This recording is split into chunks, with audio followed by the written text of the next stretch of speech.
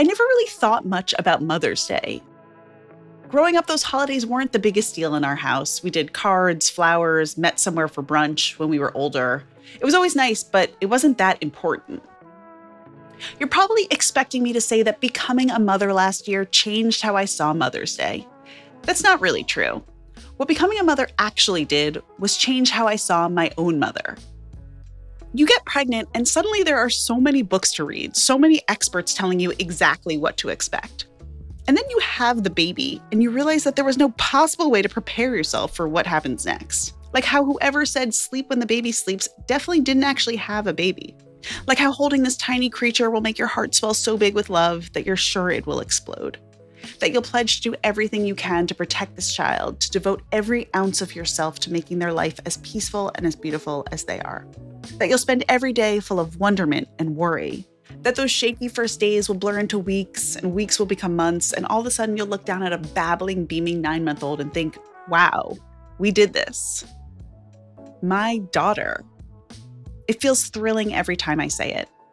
That magical relationship I have with her makes me think of my own mother, who I always appreciated, of course, but who I now realize made all sorts of decisions because of me and my sister. From where to raise her family to how to raise her family, it was all for us. Now that I know what even 9 months of it looks like on the other side, I just feel this overwhelming sense of gratitude to her for bringing me into the world and for everything she did for me along the way and still does for me today. That's what I'm thinking about as I head into my first Mother's Day. I know this day isn't always easy, whether you're missing a loved one or having difficulty on your journey to parenthood, or you just aren't that into Mother's Day. This is Unorthodox, the universe's leading Jewish podcast. And today, in honor of Mother's Day, we're embracing everything about motherhood. The messy, the funny, the sad, and the profound. I'm Stephanie Butnick, and I'll be your guide on this special Mother's Day episode. Mark and Liel will be back next week. We're bringing you an interview with Ilana Frank of the Jewish Fertility Foundation and a conversation with comedian Esther Steinberg about her postpartum comedy special, Burning Bush. We'll also hear from Rabbi Ilana Garber about her son's diagnosis 10 years ago of Fragile X syndrome. And our very own producer, Robert Scaramuccia, shares a moving story about his mother. So enough about me, let's get to the show.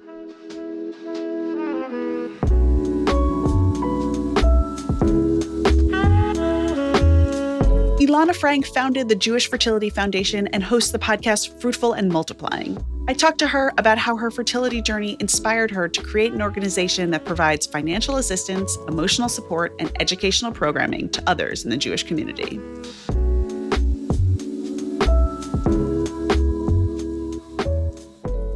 Ilana Frank, welcome to Unorthodox. Thank you so much. I am super, super excited to be here. So tell us, you have a brand new podcast. It's called Fruitful and Multiplying with Jewish Fertility Foundation. There's a lot to get to here. I think we should start maybe with you, and then we'll get to Jewish Fertility Foundation, and we'll get to the podcast. Who are you? Tell us about yourself. I'm like a typical Jewish gal. I grew up in Atlanta, Georgia. I did my time on the Upper West Side of New York in the whole dating scene. I had one too many bad dates. I fled the Upper West Side and ultimately moved back to Atlanta, met my husband. We were married within 9 months of meeting each other. We couldn't find our space in Atlanta and decided to make Aliyah. We tried to have babies and we tried to do it the old-fashioned way, and it just didn't work. So because of the type of personality I am, I quickly went to a doctor in Israel, and they asked me how long I had been trying to have a baby. And it was already well over a year by that point. And so they quickly started me on medication. I thought I was going to get pregnant and have babies, and it didn't go as planned. I confided in my aunt in Israel who was in the medical field. I had never told anybody before that I was going through something. I didn't even know what I was going through. And she, of course, asked me, do you know how to have sex? Do you need to relax and go on vacation? And I'm like, what's wrong with you? What are you doing wrong? Right. And I'm like, oh my God, maybe I don't know how to have sex. Maybe I am freaking out and stressing out my body. But ultimately, she gave me the name of a prestigious doctor in Israel. He invited us to his house in the evenings for private care, which we were like, okay, we want a baby. Like, we're Americans who are used to paying for treatment. Went to his basement. It was an hour away from our house. Month after month after month, he would look at my husband's sperm in his microscope after my husband did what he needed to do in the bathroom of his private house at like 8:30 at night. And then he would proceed to perform IUIs on me, which is the turkey baster method. And of course I was going to get pregnant because like he's literally inserting the sperm into me. And he says my husband's sperm is fine. And like he never checks me, but what do I know?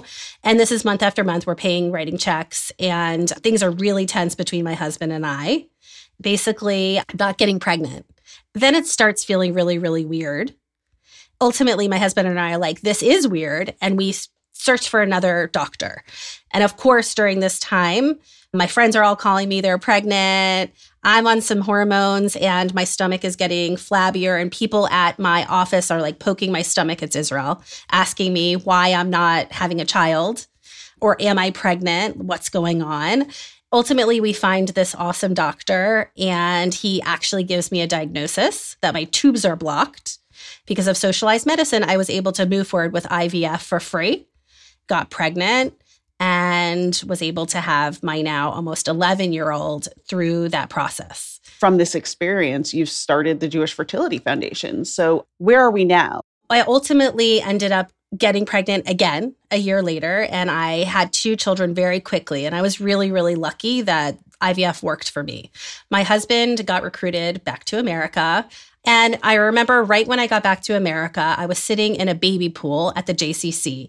And keep in mind, I was so private. Like, I'm coming here talking about sperm and all that kind of stuff with you, but I was so hyper private when I was in Israel. And I didn't even know the language to talk about what I had been going through. But when I was in this baby pool with my little babies, there were 2 other moms with their babies in this pool. And we started talking about how we got our babies and how much they cost. And I was shocked. First of all, this was really the first time I was talking about it. And I was like, my babies were free. And they were like, my babies cost me $50,000, $80,000 for my twins. Because they had also done IVF in America. Yes, they also had done IVF. They did not have socialized medicine to back them like I did in Israel. And it's really, really expensive. People don't realize that. And also, if you're doing IVF, it doesn't mean that it's actually going to work and that you're going to have a child. So an idea came in my head. My background is nonprofit and fundraising and all that kind of stuff. And I said, is there anything else out there? Are there people helping to pay to help build families within the Jewish community? And ultimately, I said, okay, let's do this. And I just have not stopped since 2015.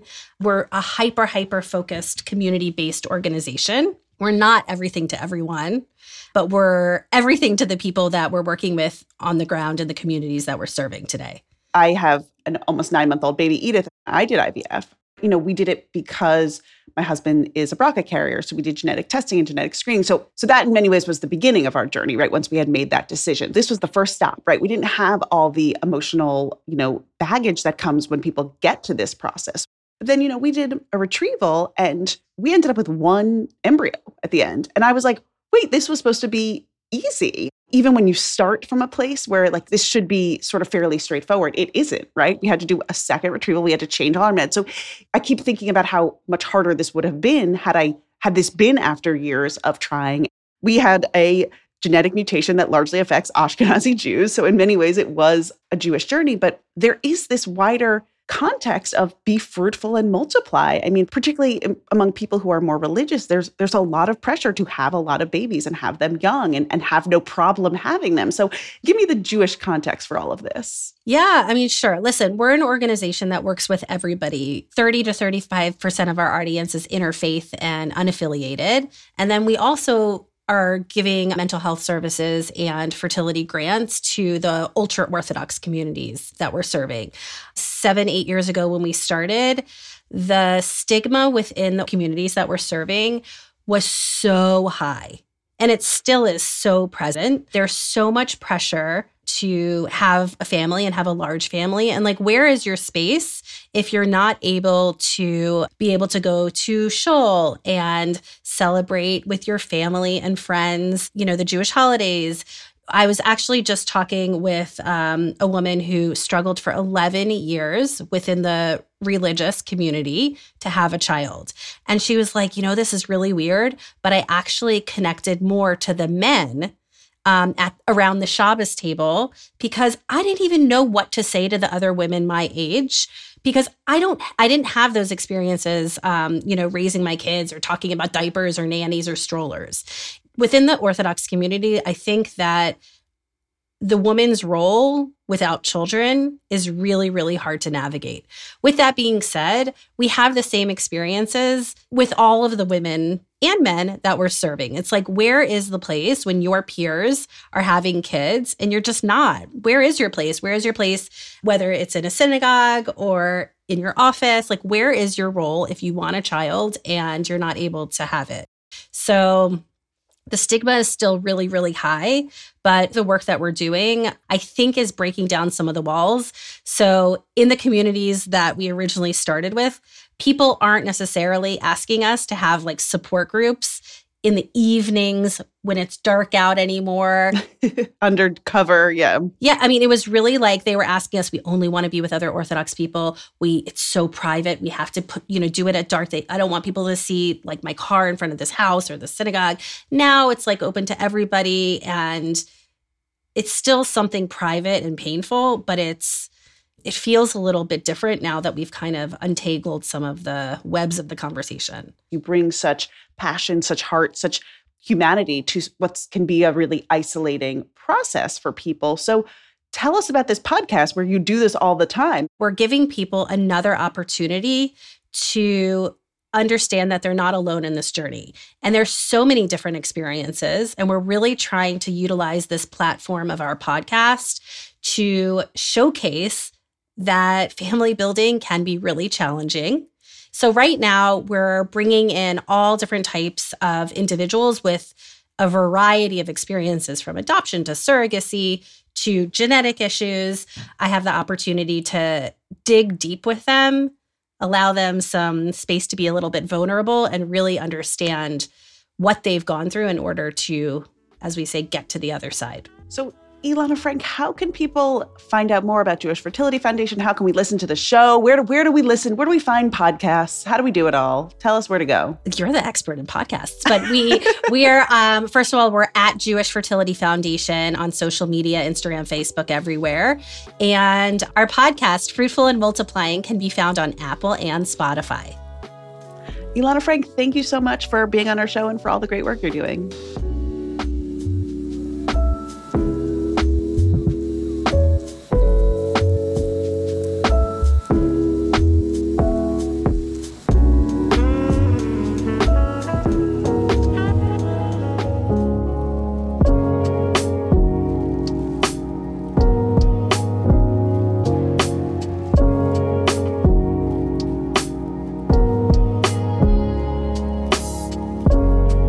Motherhood can be fraught and full of obstacles. And when things are difficult, you know what we Jews like to do? We like to laugh.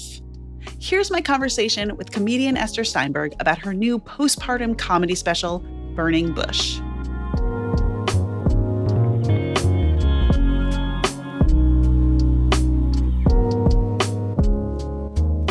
Esther Steinberg, welcome to the show. Thank you so much. I love this show, and it's nice to hear your voice. It's a familiar voice. Yours is a familiar voice to me, too. Your special, Burning Bush, is one of the funnier things I've listened to recently, and I'm just excited to have you here with us. Thank you. I like the way you say Burning Bush.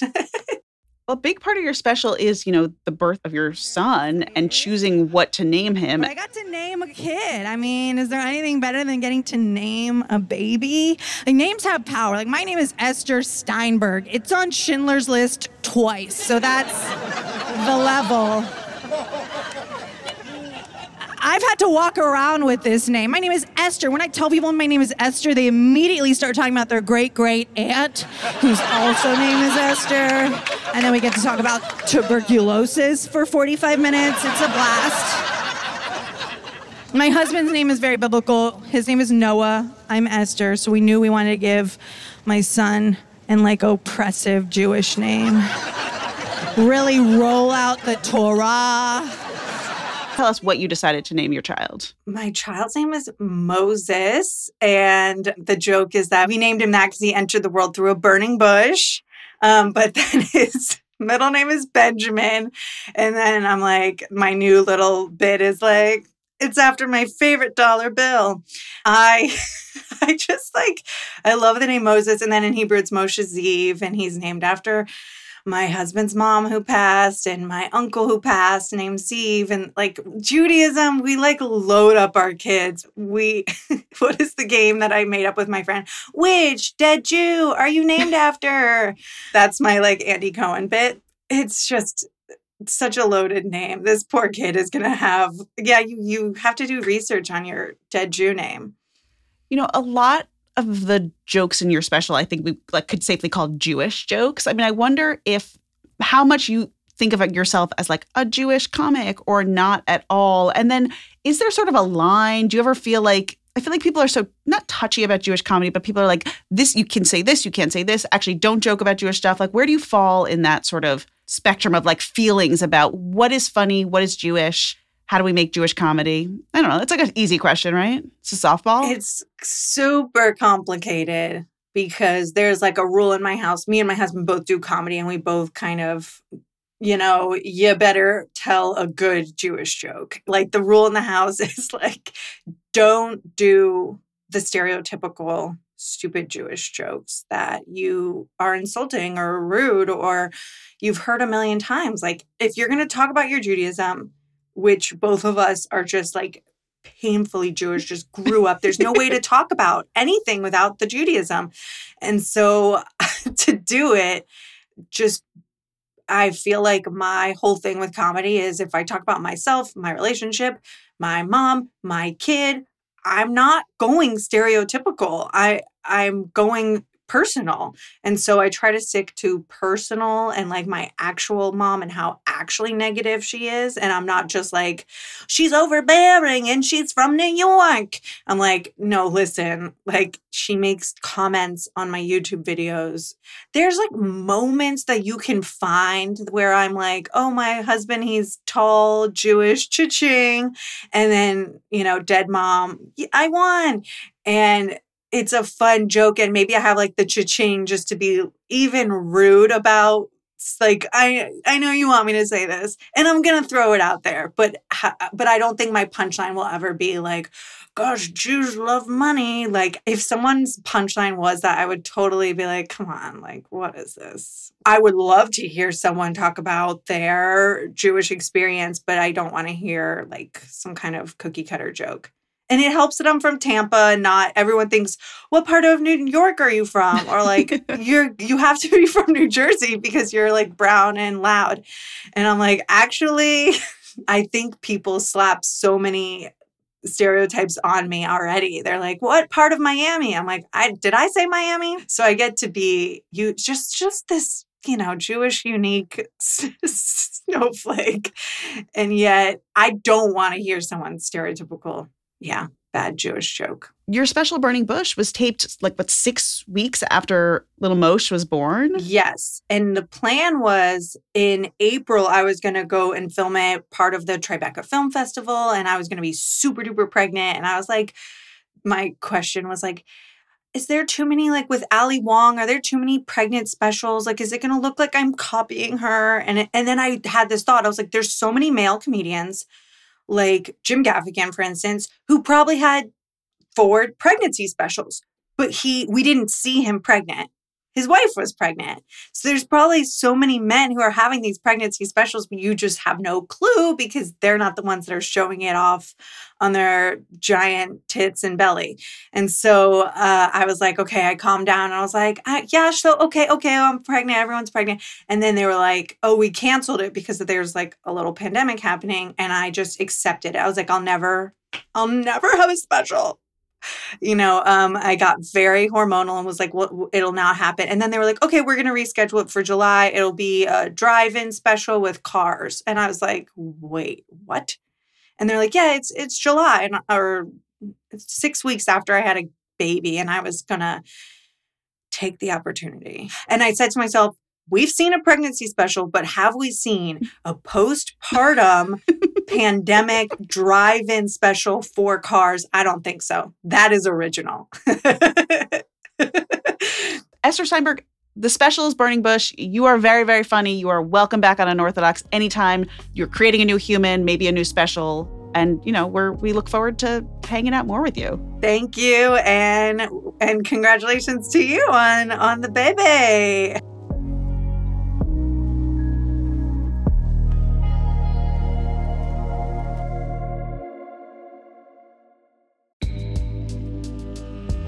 Broadway comes to the 14th Street Y on Tuesday, May 21st. Join us at 7 p.m. for a conversation with cast members from Prayer for the French Republic, the Tony Award-nominated Best Play. Tony nominee Betsy Adom and fellow cast members Frances Benhamou, Ethan Haberfield, and Ari Brand will take part in a lively discussion moderated by the New York Times' Mark Tracy. They'll talk about the play's themes of Jewish identity, French culture, and Zionism in times of rising anti-Semitism. This event is part of 14Y's spring season of Jewish culture. As a Jewish community center, 14Y offers a variety of opportunities for people to discover, explore, and connect with Jewish life. Visit 14streety.org to learn more and purchase tickets to Broadway at 14Y.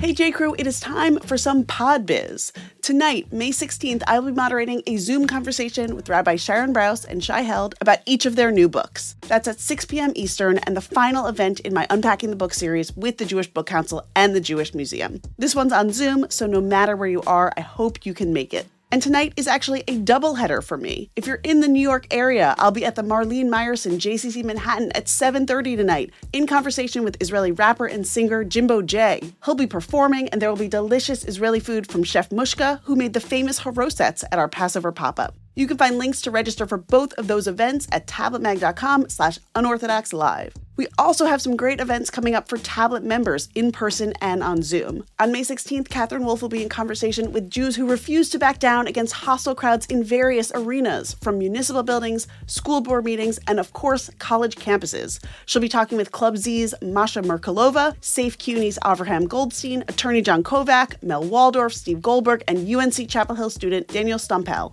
Also coming up, a warm and intimate Zoom for those who have lost friendships since October 7th. That's on May 21st and will be a great chance to connect and meet new people. And on May 30th, an in-person Tablet meetup in Washington, D.C., hosted by Tablet's executive editor Wayne Hoffman and Catherine Wolf. That'll be at Char Bar at 6 p.m. You can become a Tablet member at tabletm.ag/UO member and get more information about all of these events. Okay, back to the show.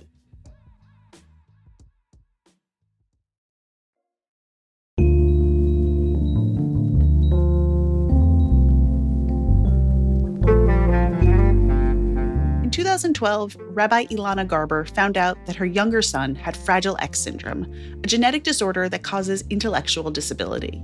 She shares how her life as a mother, a rabbi, and an advocate has changed over the last decade.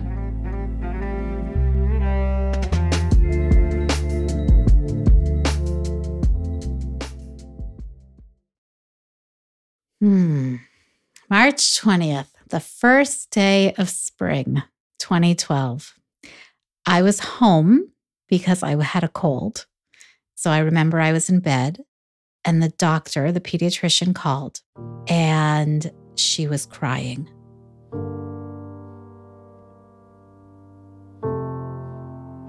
And she delivered this news to us that nobody thought was going to be true. I am Ilana Garber. I live in West Hartford, Connecticut. I've been a rabbi here for 17 years. Today is March 20th, 2022. And for us, it is our 10-year Fragile X-versary, which is the 10th year since we got the devastating at the time diagnosis that our son has Fragile X. So Fragile X syndrome is a genetic condition that causes intellectual disability. My immediate feelings when we got this diagnosis was that I needed to mourn the dreams for my child that weren't going to happen. If you think about how we all have X's and men have X's and Y's, right? The chromosomes, a perfect X has two perfect lines that crisscross. The Fragile X means that the X chromosome, the very tail of it, is broken in a premutation. If you have enough repeats of the premutation, then you don't make a certain protein in your brain that you need to regulate a whole bunch of things. Would he ever drive a car? Will he get married? Will he leave the house? Will he be able to live on his own? Will I have grandchildren? Will life be so hard for him? In kindergarten, in third grade, in fifth grade, in high school, will he have friends? Will he date? Will he always feel so incredibly other? Will he have a Jewish connection? Will he feel that he's created in God's image? Will he to know that potentially all of those hopes and dreams were just gone was incredibly scary.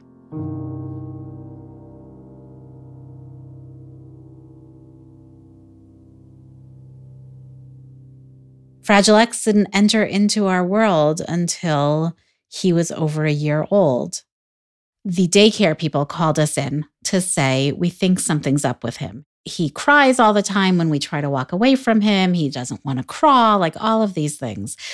At the same time, my youngest sister called to say, apparently I'm a carrier for this thing called Fragile X. Do you know what that is? And my mother said, oh, is that like those cousins that we have in Atlanta who are intellectually disabled? I think they have Fragile X too.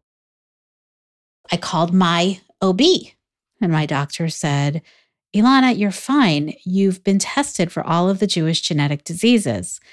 And I said, how many Jewish genetic diseases was I tested for back in 2008?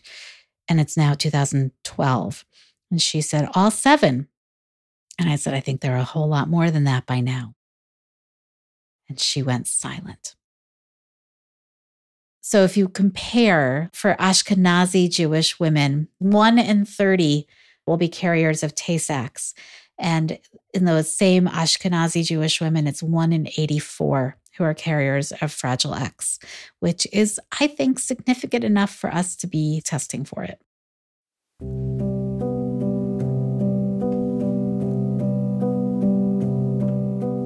We know our son has it because he looks like every other child who has Fragile X. I mean, they're beautiful. They all tend to have very large ears, a very high forehead, and there's a lot of flapping and clapping. Fragile X is a lot about meltdowns, like not a temper tantrum. That's what typical children have, a meltdown where the child is on the floor, completely screaming, crying, unable, that's like the missing protein, unable to self-regulate, even if you've taught them how. And you're about to give a sermon or running the Purim carnival, or you have 100 other children that you're supposed to be taking care of at a Shabbat dinner, and your own child is just losing it. It impacts every single element of every single day. Everything. His breakfast is always the same. His lunch is always the same. His routines are always the same. We have a whiteboard in the kitchen that has to be accurate up to exactly what we're serving for dinner. And if you throw that off, even in the slightest, even with the most preparation possible, there will be problems. We'll hear a grunt from him, or what in the world is going on here? Or this is not cute. He's a love. He is full of joy and humor and kisses and love.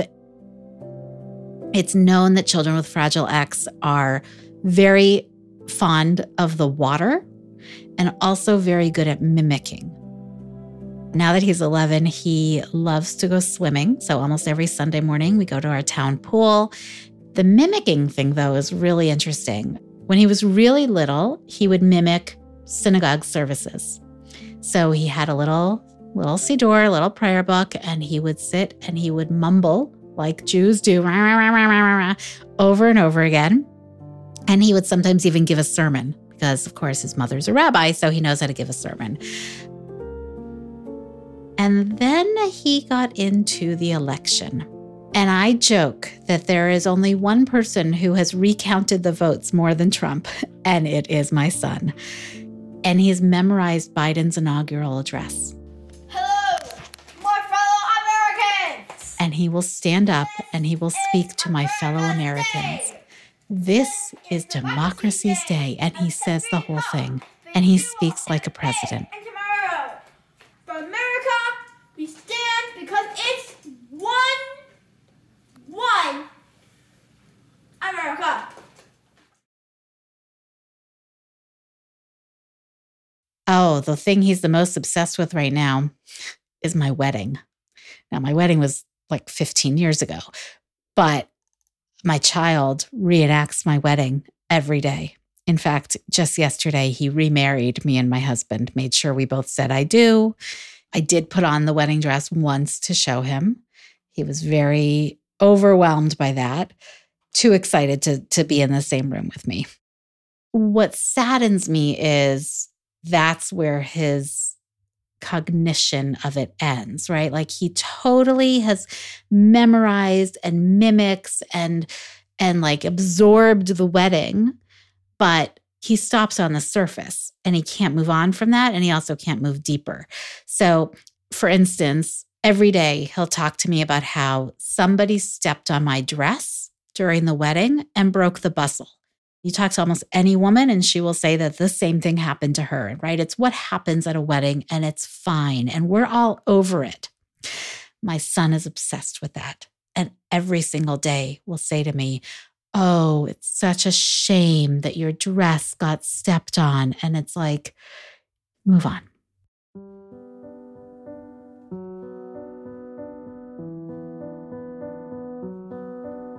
So that's hard. Because you want him to develop. You want him to get to a place where he can see depth and nuance and color in a way that he is not able to. I don't know what my ideal picture of his life is because I still don't know what he's going to be able to do on his own. I don't know. I want him to feel fulfilled. I want him to feel loved. I want him to feel safe. My cousins in Atlanta who have Fragile X, they're in their 30s and they work in one of the very popular supermarkets. And people say that it's not Shabbat unless you've been to the supermarket on Friday and you've seen these boys and they've wished you a good Shabbos. And that's a beautiful thing, right? They're part of a community. They live in a group home right across from a synagogue. Like, I would love that for him.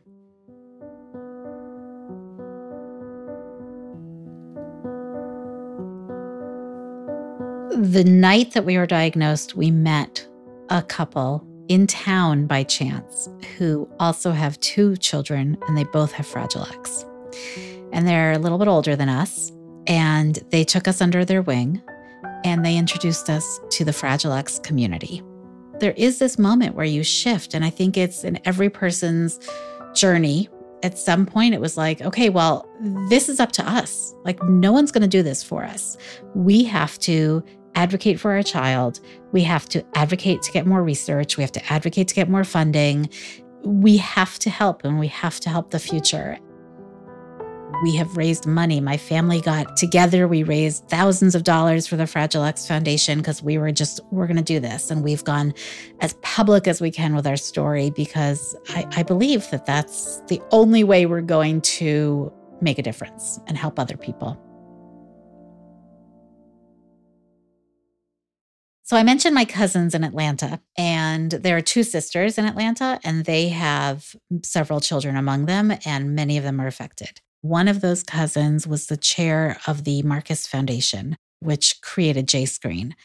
While she was chair, she got them to add Fragile X on to the JScreen, the Jewish Genetic Diseases Screening Program. So Fragile X is on there. And so that day on March 20th, 2012, for sure we cried and we mourned and we were in the depths. But we also knew that it was the first day of spring and that we had to turn this around and we had to do We had to protect our child. We had to advocate for our child. We had to become his fiercest warriors. And there's a beautiful poem by Emily Pearl Kingsley titled Welcome to Holland, where the family thinks that they're going to Italy, right? When you're pregnant with a child, you think you're going to Italy, you buy all the tour books, you get so excited, and then you land and you find you're in Holland. And you say, I don't want to be in Holland. Then I realized, like she does in the poem, that, well, Holland has windmills and Holland has tulips and there's beauty in Holland. Many, many days I wake up with that poem in my head and I try to make it a Holland kind of day and try to say, what are we going to do? If I could talk to myself from 10 years ago, I would say there is so much love in that little boy and joy and genuine divinity. I would say God is in that child in a way that you will uncover and discover every single day, in every smile and in every laugh and in every little tiny thing that will feel like this incredible milestone. And I would tell me 10 years ago to get out of that dark room and that feeling of being in Egypt, that Mitzrayim, that narrow place. And it stinks. It stinks on a regular basis. But it also is so beautiful. He's just who he is. And I would tell her that there is going to be so much snot because that low muscle tone child is going to not be able to process his mucus. And she's going to fight with the school. Every year I call the nurse and I say, let me just tell you and remind you, he's not sick. You won't send him home. I would tell that woman in the dark room that she's going to become this lioness of a mama and make herself so darn proud of who she is and what she can do for her children, for other people's children, God willing, one day for future generations to come. And that's what the first day of spring is all about.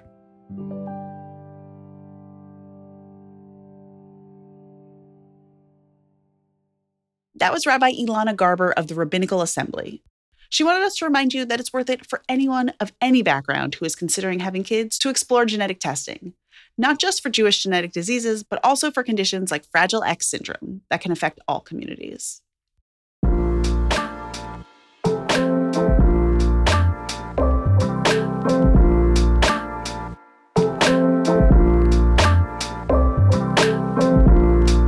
If you've listened to this show before, you've heard the name Robert Scaramuccia. He's one of our producers, and he's responsible for making us sound good. Being a podcast producer is mostly a behind-the-scenes role, though Robert did appear on our Passover episode last month to symbolically buy my cat during the holiday. This week, he's back on the show, sharing a beautiful story about his late mother. This piece was recorded in February 2020 at a live event organized by the Yale Alumni Fund and the Yale Alumni Association at the Green Space in New York City. Have an enormous round of applause for Robert Scaramuccia.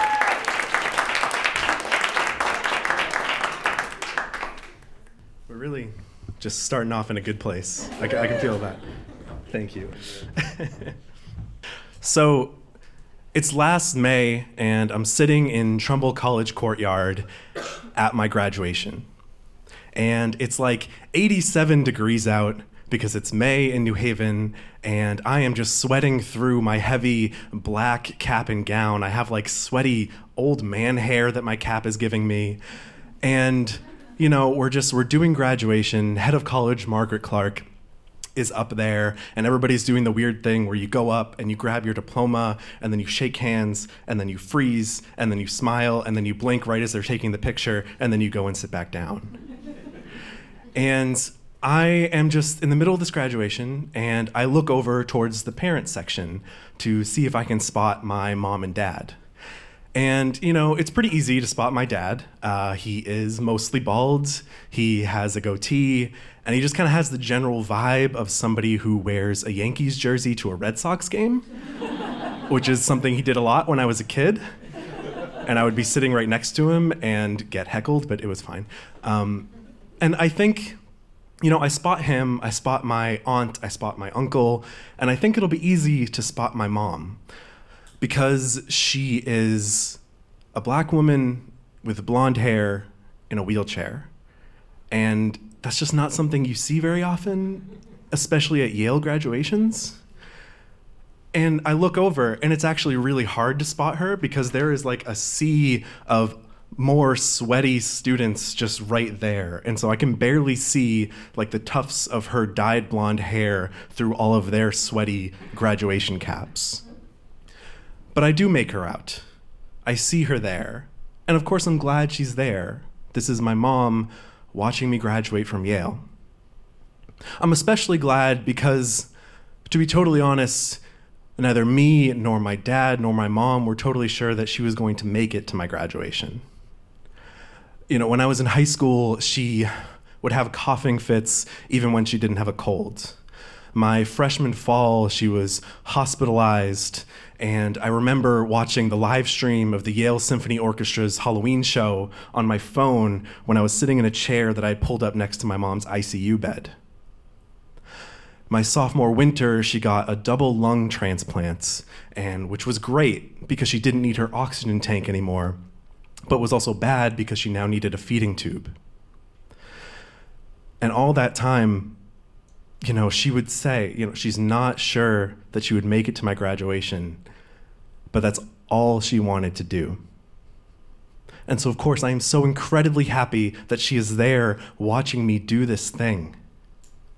Or 97% of me is glad that she's there. 3% of me kind of wishes that she had stayed home. Maybe 5% of me, maybe 7% of me. Because when you have a mom that's that sick, you don't get to have the graduation that your friends are having. You're a caretaker at some point during that day. And that's all my mind was thinking about. There are a million things that can go wrong when somebody who is that sick is outside of their home, and that is all I'm thinking about. So head of college Margaret Clark is up there giving an inspiring speech. She's talking about how, these were your bright college years, but you're about to have even brighter post-college years. And all I'm thinking about is, wow, I hope my mom's blood sugar doesn't go low, because she was also a diabetic. I hope her blood sugar doesn't go low and she passes out in this 85-degree heat.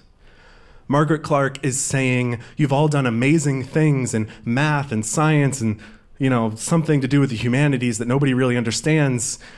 And what I'm thinking in my head is, what if my mom's feeding tube just falls out randomly, because that's a thing that feeding tubes do, and she can't take her medication or get her nutrition?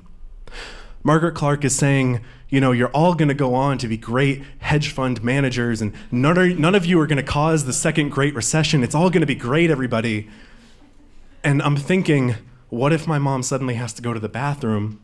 I haven't had time this morning to tell my dad that, okay, the one bathroom in Trumbull College that you can actually fit a wheelchair in is back behind you, up the elevator, and down the hall on the second floor. But so graduation keeps happening. Everybody gets their diplomas. I go up and get mine. And everything is okay.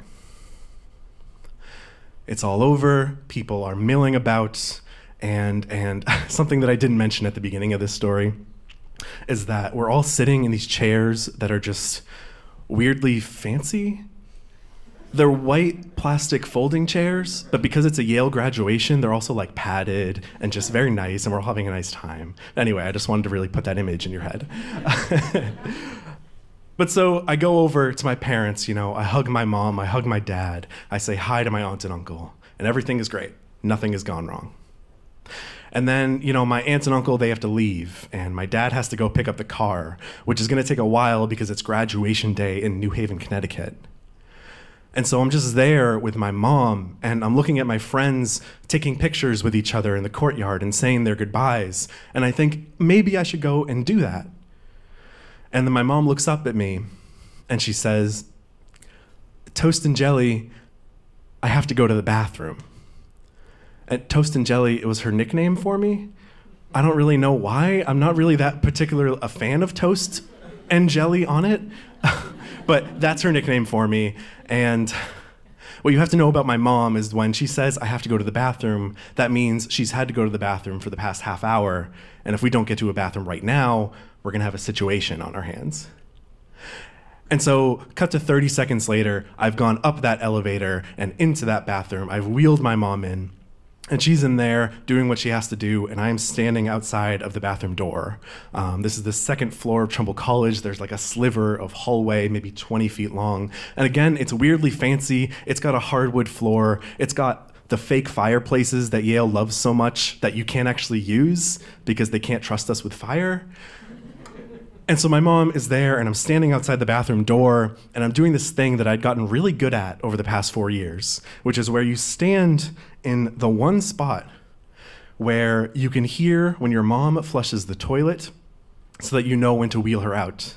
But you're not standing so close to the bathroom that somebody who walks by thinks you have a weird obsession with the sound of toilets flushing. And so I'm there, and I'm looking at this tiny hallway, and I'm just thinking about a lot of things. I had spent about 40% of my Yale career in this hallway. You know, over there on the right is the elevator, and I would come down from my suite with my laundry bag that was stuffed with button-downs and honestly, too many Mountain Dew branded t-shirts for the fact that I was 21 years old. And I would go down and bring that laundry to the laundry room. Or over on my left was the computer room where I would have a paper about the urban centers of former Portuguese colonies due at 8 a.m. And so I was writing it from 2 a.m. to 7:59 a.m. And all the other papers like that. You know, down the hall, if you turn the corner, go down the hall, there's the library that's always weirdly hot and weirdly too dark. There's the window ledge where I would wait for my ex-girlfriend. All of these things that I would try to communicate to my mom when I called her on Sundays, but never really knew how to do. Because she was someone who barely graduated high school. She never went to college. How do you explain this weird college, this weird castle of a school to somebody like that? And before I can reflect too much on how she's finally here and maybe she can really understand my experience of the past 4 years, she flushes the toilet, and I go and I wheel her out, and I'm like, okay, we can head back downstairs. Everything will be fine. My dad will be there with the car. And then she looks up at me, and she says, "Toast and jelly, my sugar is really low." And I'm like, okay, a million things can go wrong. Here we go. She's a diabetic. If her sugar goes too low, she will pass out. We need to handle this. And so I reach into her purse and I grab this emergency blood sugar needle that's like in this emergency orange case, and you pull it out, and it is the largest needle that I've ever held in my life. And you have to mix the chemicals together so it makes glucose or something. Again, I had a humanities degree. I have no idea. And so I'm mixing. I go and I put my diploma and everything on the mantle of that fake fireplace. I come back over. I'm mixing all these things. I hand this to her. And I am there in my cap and gown with sweaty hair and just armed with an ambiguous humanities degree and this needle, and I'm handing it to this woman who has a Jesus necklace and 80 shades and Adidas jogging pants. And I just really hope that nobody comes around the corner and sees just the most pathetic drug deal ever, even on Yale's campus. And thankfully, nobody does. And her sugar goes back up. We're good. We go back downstairs. We go into Trumbull Courtyard. My dad isn't there because apparently he parked the car in like Rhode Island. And so I park the wheelchair on the walkway in Trumbull College, where I put it so that my mom can look left and see the pink and yellow flowers by the dining hall, and she can look right and she can see the weirdly fancy folding chairs. And we just sit there. And I'm like, okay, the blood sugar thing happened, we're good. The bathroom thing happened, we're good. Maybe I'm okay. And then I'm looking out at the courtyard and I'm seeing, again, my friends talking, my classmates talking, and I realize that there is something that I hadn't thought about that is worse than any of those other things. And it is my friends coming over right now and talking to me and my mom. My mind is just spiraling. I'm thinking, what if I never told Andy quite how sick she was? What if I never told Quan that she was a black woman? That's not what you expect when you look at me. What if I never told Josh that she would be in a wheelchair? And I am just so incredibly scared that they're going to come over and, I don't know, be speechless or something. And then my mom will be embarrassed. And then I will be embarrassed. And this will ruin the entire day for her. And, my friends start coming over.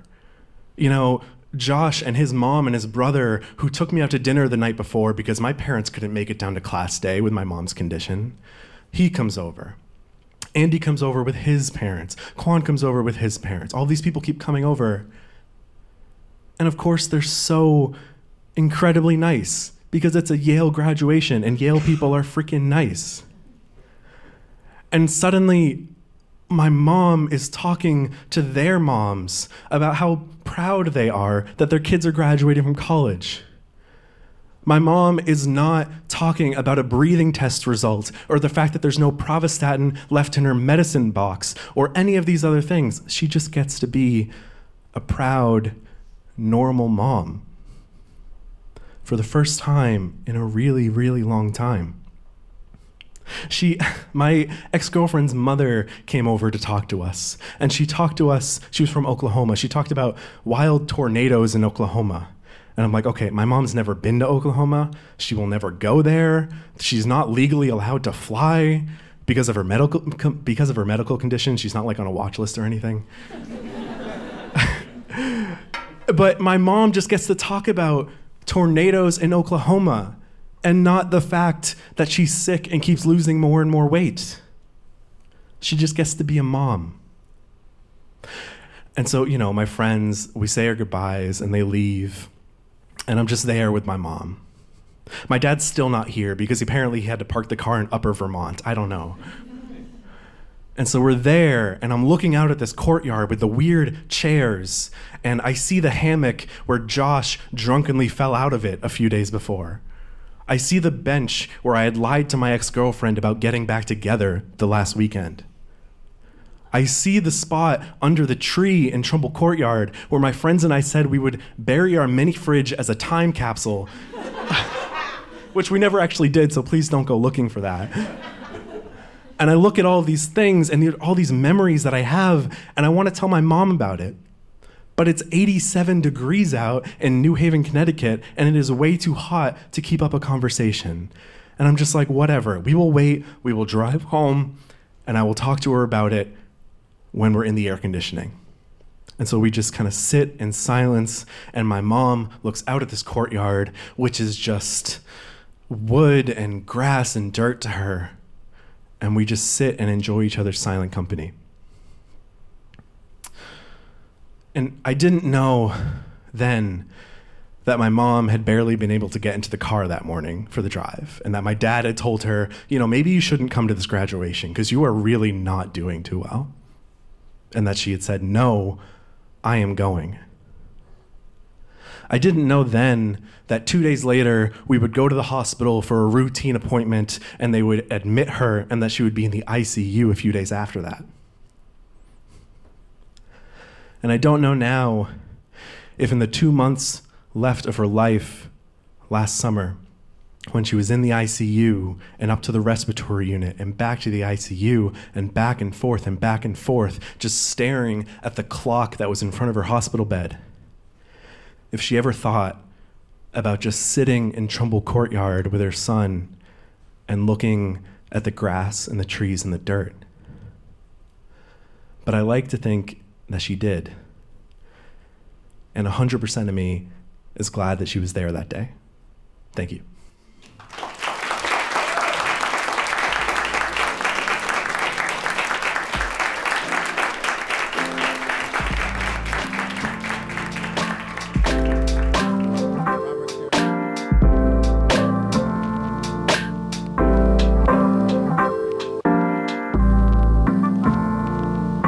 We're grateful to Robert for sharing this story and for everything he does for this show. Mark Liel and I will be back next week with a regular episode. Until then, Unorthodox is a production of Tablet Studios. The show is hosted by me, Stephanie Butnick, with Mark Oppenheimer and Liel Leibovitz. We're produced and edited by Josh Cross, Robert Scaramuccia, and Quinn Waller, and our team includes Sarah Fredeneder, Daron Risque, and Tanya Singer. You can follow us on Twitter, Instagram, and Facebook. Our episode art is by Esther Werdiger. Our theme music is by Golem, online at golemrocks.com. Rabbinic supervision by Rabbi Sharon Mars at Temple Israel in Columbus, Ohio. We come to you from Sunday Brunch with my mom, my baby, and a mimosa. Shalom, friends.